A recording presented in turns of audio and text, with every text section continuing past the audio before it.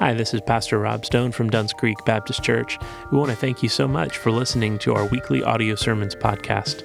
Duns Creek Baptist Church is a community alive by grace and known by love.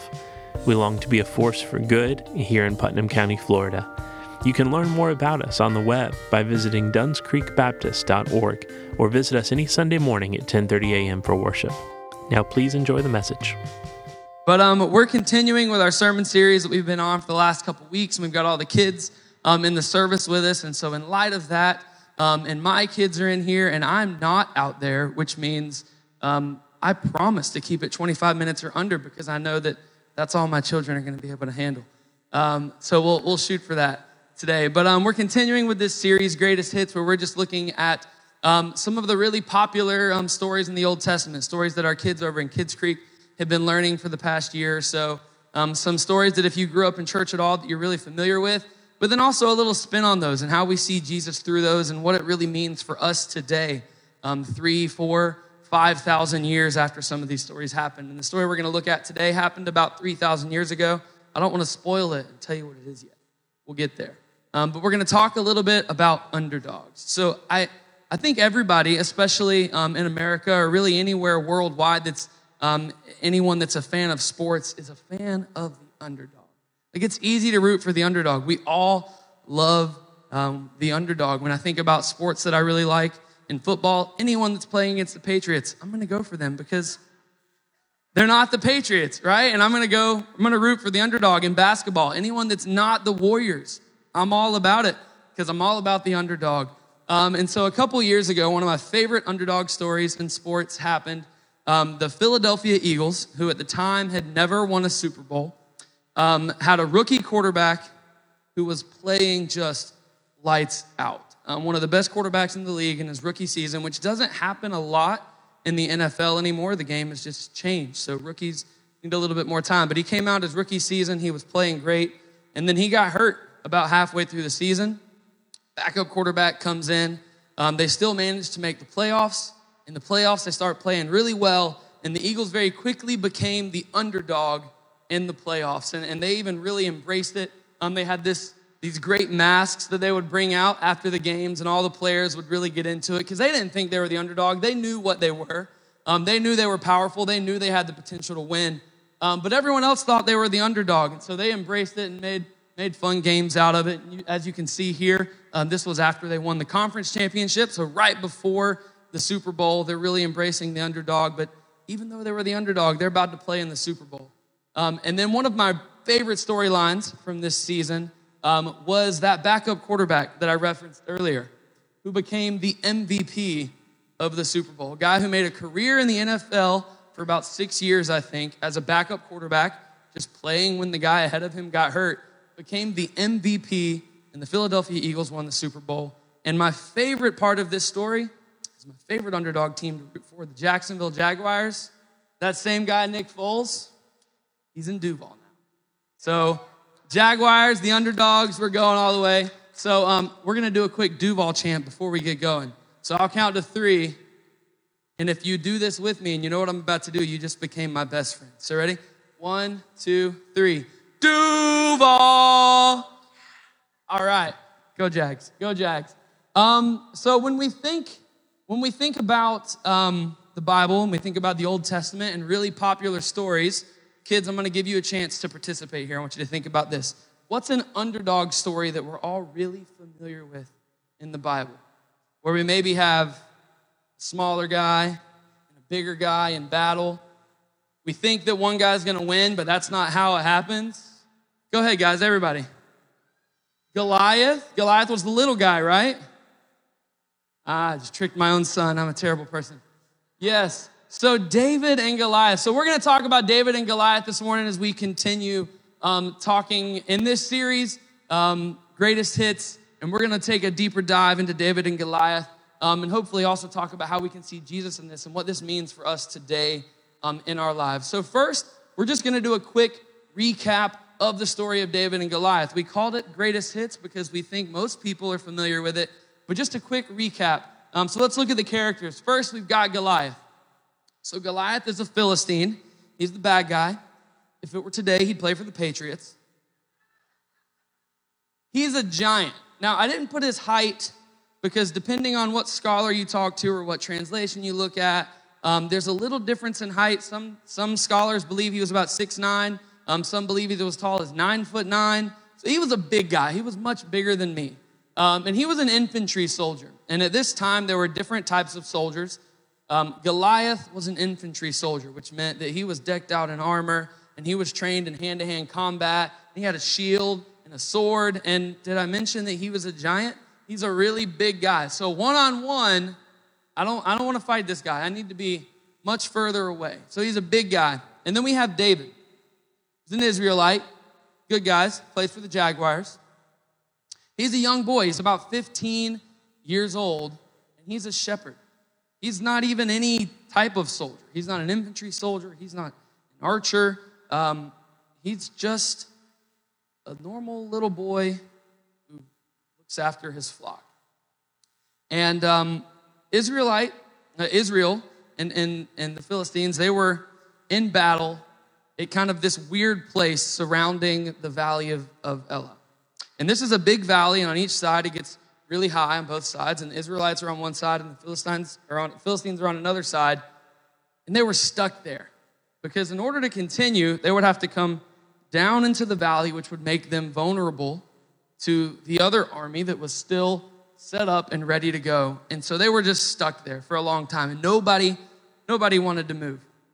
And so finally, a couple Philistines come down, one of them being Goliath, big guy, and he says, "Hey, Israel, send your guy. We'll make this easy. We don't have to all come down here and all get bloody and die. Here's our best guy. Send your best guy. Winner takes all. We can all go home." So Goliath is waiting down there. Nobody wants to come. Nobody wants to fight him. He's a big guy. He's a giant. He's an infantry soldier. Nobody wants to fight him hand-to-hand combat. Israel doesn't have a giant hiding somewhere that they can just deploy at a moment's notice. So people ask, people say no. Finally, David, I think this is where we all know the story. David, little shepherd boy, he says, "Hey, I can do this." Saul, the king, says, "No, there's no way. You're only 15. You can't do this fight. He's huge. Look at you. You're little. You can't even wear the armor. You're too small to wear the armor." He's like, "No, I'm good. I got a slingshot." So he takes a slingshot. He goes down into the valley, hits Goliath right between the eyes. Goliath falls. David grabs Goliath's sword. Sorry, kids. Cuts off his head. That's what happens. And Israel wins. So underdog story, right? We don't expect David, this little 15-year-old boy, to be able to defeat Goliath, this huge giant. But what I want to look at today, and I'm stealing a little bit, so I'll give credit where credit is due. Malcolm Gladwell wrote a fantastic book on David and Goliath, and he calls his kind of take on this is, and I'm stealing the title, so that's why I'm referencing it now, is the unheard story of David and Goliath. So we're going to take a little deeper look into this unheard story of David and Goliath, a little deeper look at the characters, a little deeper look at the setting, and then through that, Jesus is going to be revealed, and what that means for us today, and we're going to see, and we're going to try to do something with that. So, like I said, the first thing we're going to do is take a deeper look at the characters. So on the surface, David's just a 15-year-old shepherd boy. But when we look a little deeper, I really like in 1 Samuel, so that's where we find the story, we get a little deeper look into who David really is. So he says, but David said to Saul, "Your servant used to keep sheep for his father." David's talking about himself. "And when there came a lion or a bear, and it took a lamb from the flock, I went after him and struck him and delivered it out of his mouth. And if he arose against me, I caught him by his beard and struck him and killed him." See, what we see here is David kind of giving a little bit of background. He's saying, look, I'm not just wanting to go do this for no reason at all. I've actually got a little bit of experience fighting. See, when I'm watching my sheep, sometimes lions and bears, they're hungry. They like to eat. They like to eat sheep. And so I have to protect them against that. And this isn't some kind of metaphorical language. We're talking about real lions here. 400-pound creatures that can run up to 50 miles an hour. And David, this 15-year-old shepherd, has fought them off. So what I want you to see, and this is, I think, something that, why we call it the unheard story, because this is something that we read past a lot, is David is experienced. David has some experience fighting. He might not be a soldier, but he does have some experience fighting. Maybe not a giant, but I don't feel like going one-on-one with a 400-pound lion. Anybody? Any volunteers? Lion comes walking in right now. Who's going to protect us? It's not me. I'm not fighting the lion. I'm hoping that one of our guys on our awesome security team takes that lion down so that I don't have to take care of that lion. Because lions are big. I mean, giants are big, but lions are big. So David has some experience. And that's the first thing that I want you to get here as we kind of re-unpack this story of David and Goliath this morning, is that David is experienced. Second thing I want us to see as we continue reading in 1 Samuel, and David strapped his sword over his armor, and he tried in vain to go, for he had not tested them. Basically, he'd never worn them before. He'd never tried to do anything with this armor. Then David said to Saul, I cannot go with these, for I have not tested them. So David put them off. So what we see here is David's trying something that Saul wants him to do, and it doesn't work, and he takes it off. He very confidently does this, and if I put myself in the mind of David about to go face this giant, if I'm not going to take any kind of extra protection or armor, I better have a plan. There better be something I'm thinking, because if I'm just going down vulnerable to fight him one-on-one, I'm going to want a little bit of protection, maybe make me last a little bit longer, but David doesn't want that, because what I want you to see here is that David has a plan. David's not just going, oh, hey, pick me. I want to go, die for my country, and I'll try real hard, but it may not work.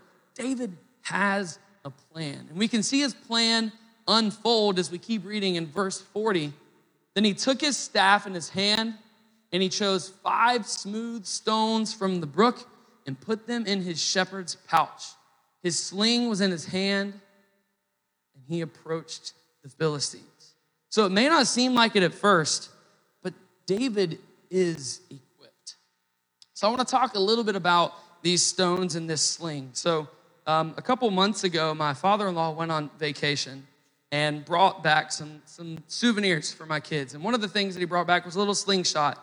And so Jason and I will go out in the yard and we'll play with this little slingshot. You could kind of imagine a little Y shape with an elastic band and you pull it back. That's not what David had. When we talk about a sling in this time and what David would have used to protect his flock, is actually something that does show up in battle across history. We can look at other historical texts. We can look at medieval tapestries. And what we see is this sling that David had was a little leather pouch with 2 long cords on it. And so you'd put the stones in the pouch and you'd hold the long cords and you'd spin it around as fast as you could, probably 5 or 6 times a second, and then you let go of one of the cords and that stone takes off at over 100 miles per hour. Over 100 miles per hour, that stone's going. And here's something really interesting, and I love that in this verse, it's very clear that he didn't bring the stones with him. He picked up the stones there. And why that's so important is in the valley of Elah, we can go there and we can look today and you can see what kinds of stones are there, and they're barium sulfate.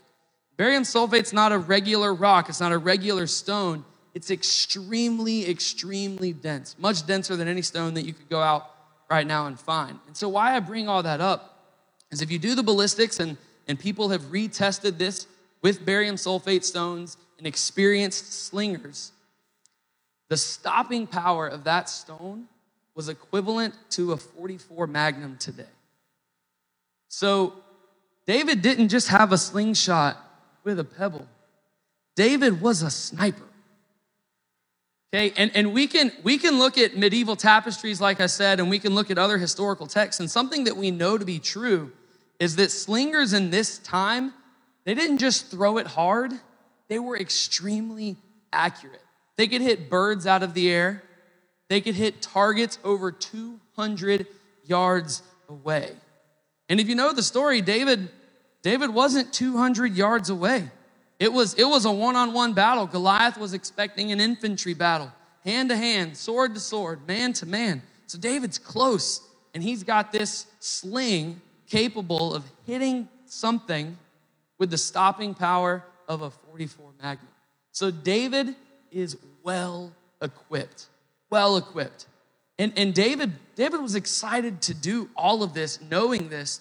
And so the last thing that I really want you to get about David that I think that sometimes we misunderstand is David is fully expecting to be victorious.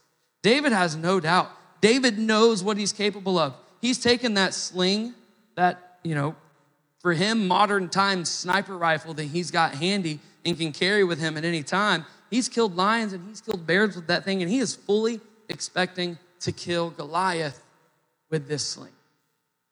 Now, let's take a deeper look at Goliath. So to look at Goliath, I want to show you some giants that you're probably familiar with that have been alive in our lifetime. So anybody know this guy? Anybody know this guy? Andre the Giant. Here's one. This one's a little older. Maybe you know him if you're a nerd like me. You probably know him because you know random stuff for no reason. Anybody know who this guy is? Name? So this is Robert Waldo. He was the tallest man ever in recorded documents that we have. He was still growing when he died at the height of 8'9", I think. Real big guy. And I think he was in his 20s when he passed away. And he was still growing at that time. And then how about this guy? Any Bond fans? James Bond fans? I forget his real name, but this is the actor that played Jaws in James Bond. So other than being giants, other than being really, really, really big guys, something that these three gentlemen have in common was a disease called acromegaly. And acromegaly is a disease. The most obvious side effect of this disease is giantism. It makes those who have acromegaly very, very, very tall. And they really never, like I said, Robert Waldo was still growing at the time that he died. And what acromegaly is it is a tumor on the pituitary gland. It's a benign tumor on the pituitary gland. And other than giantism, another very common side effect of acromegaly is it causes slight blindness that gets worse over time. And so with that in mind, let's take a deeper look at what we see in Scripture. It's some interesting things for Goliath. So, and the Philistine moved forward and came near to David with his shield bearer in front of him. Now remember how big Goliath is? He's a big guy.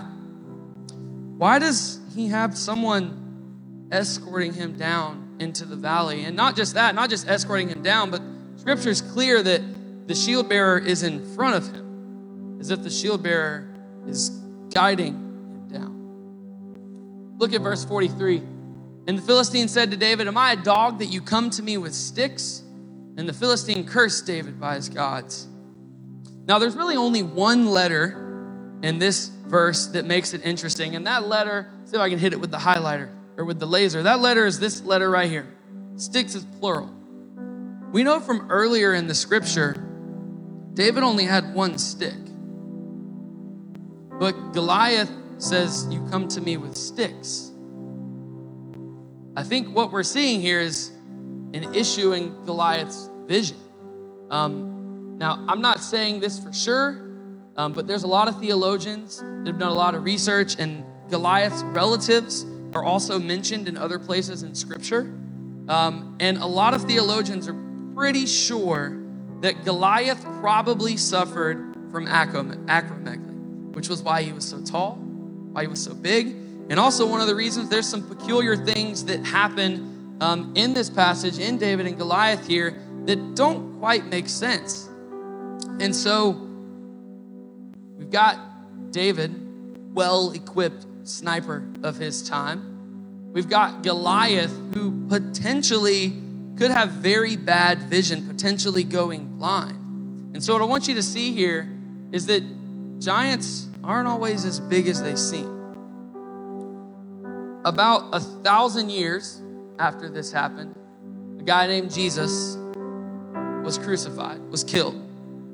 And in the greatest miracle of all time, an underdog story, if you will, came back to life. And here's what me looking at that story 2,000 years later, what sometimes I kind of get a little confused about is the disciples were shocked by that. And I guess kind of rightfully so, like he died and he came back to life. That doesn't happen every day. But why that surprises me a little is, number one, he said he was going to do it.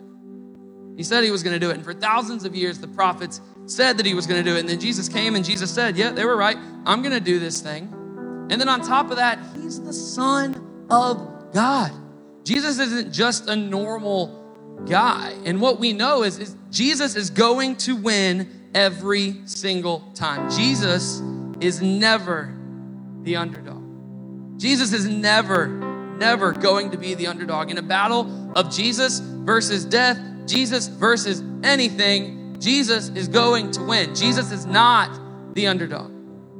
And David knew that too. David knew that his God was never going to be the underdog. I love this scripture here. Then David said to the Philistine, you come to me with a sword and with a spear, with a javelin, but I come to you in the name of the Lord of hosts, the God of the armies of Israel, whom you have defied. So you've got all this size, weaponry, but I'm fighting for the God of Israel. I'm fighting for God, and God is never the underdog. And since God is never the underdog, why I think we kind of misread this is I don't really think David was the underdog that we think he is in this story, because he is well equipped, and not just is he well equipped, but he is fighting with God on his side. And what I want you to take away today is this idea. David defeated Goliath. We know that. Jesus defeated death, and you can defeat anything. See, when we have God on our side, when we have Christ in our life, when we're following Jesus, there is nothing that can stand in our way, because Jesus is never the underdog. And with God, with Christ on our side, we will never be the underdog. There's a little caveat in that, though, and I don't want you to get carried away with this. That's for those that are following Christ, those that are following Jesus. And that's not a difficult thing to do. I mean, it's as easy as just understanding who Jesus is, what Jesus has done, who you are, what you were guilty of, and that Jesus is victorious anyways. And that Jesus died and rose again and paid that sacrifice for us anyways. And when we get there, when we make that decision, we can't be beaten. We can't be stopped. Now, sometimes that means we have to realign our vision of what it is we think we need, what it is we think we want, what battle it is that we think that we're facing. Sometimes we lose because we're fighting the wrong battle. We're fighting a battle that God doesn't want us to win. And we're winning in a different way that God is trying to reveal to us, but we're just being stubborn. But when we're following Christ and we align ourselves in his will and with his path, and we follow after his word and after his call, there is nothing that we can do that anything can stop. Because again, with God on our side, we are never and we will never be the underdog.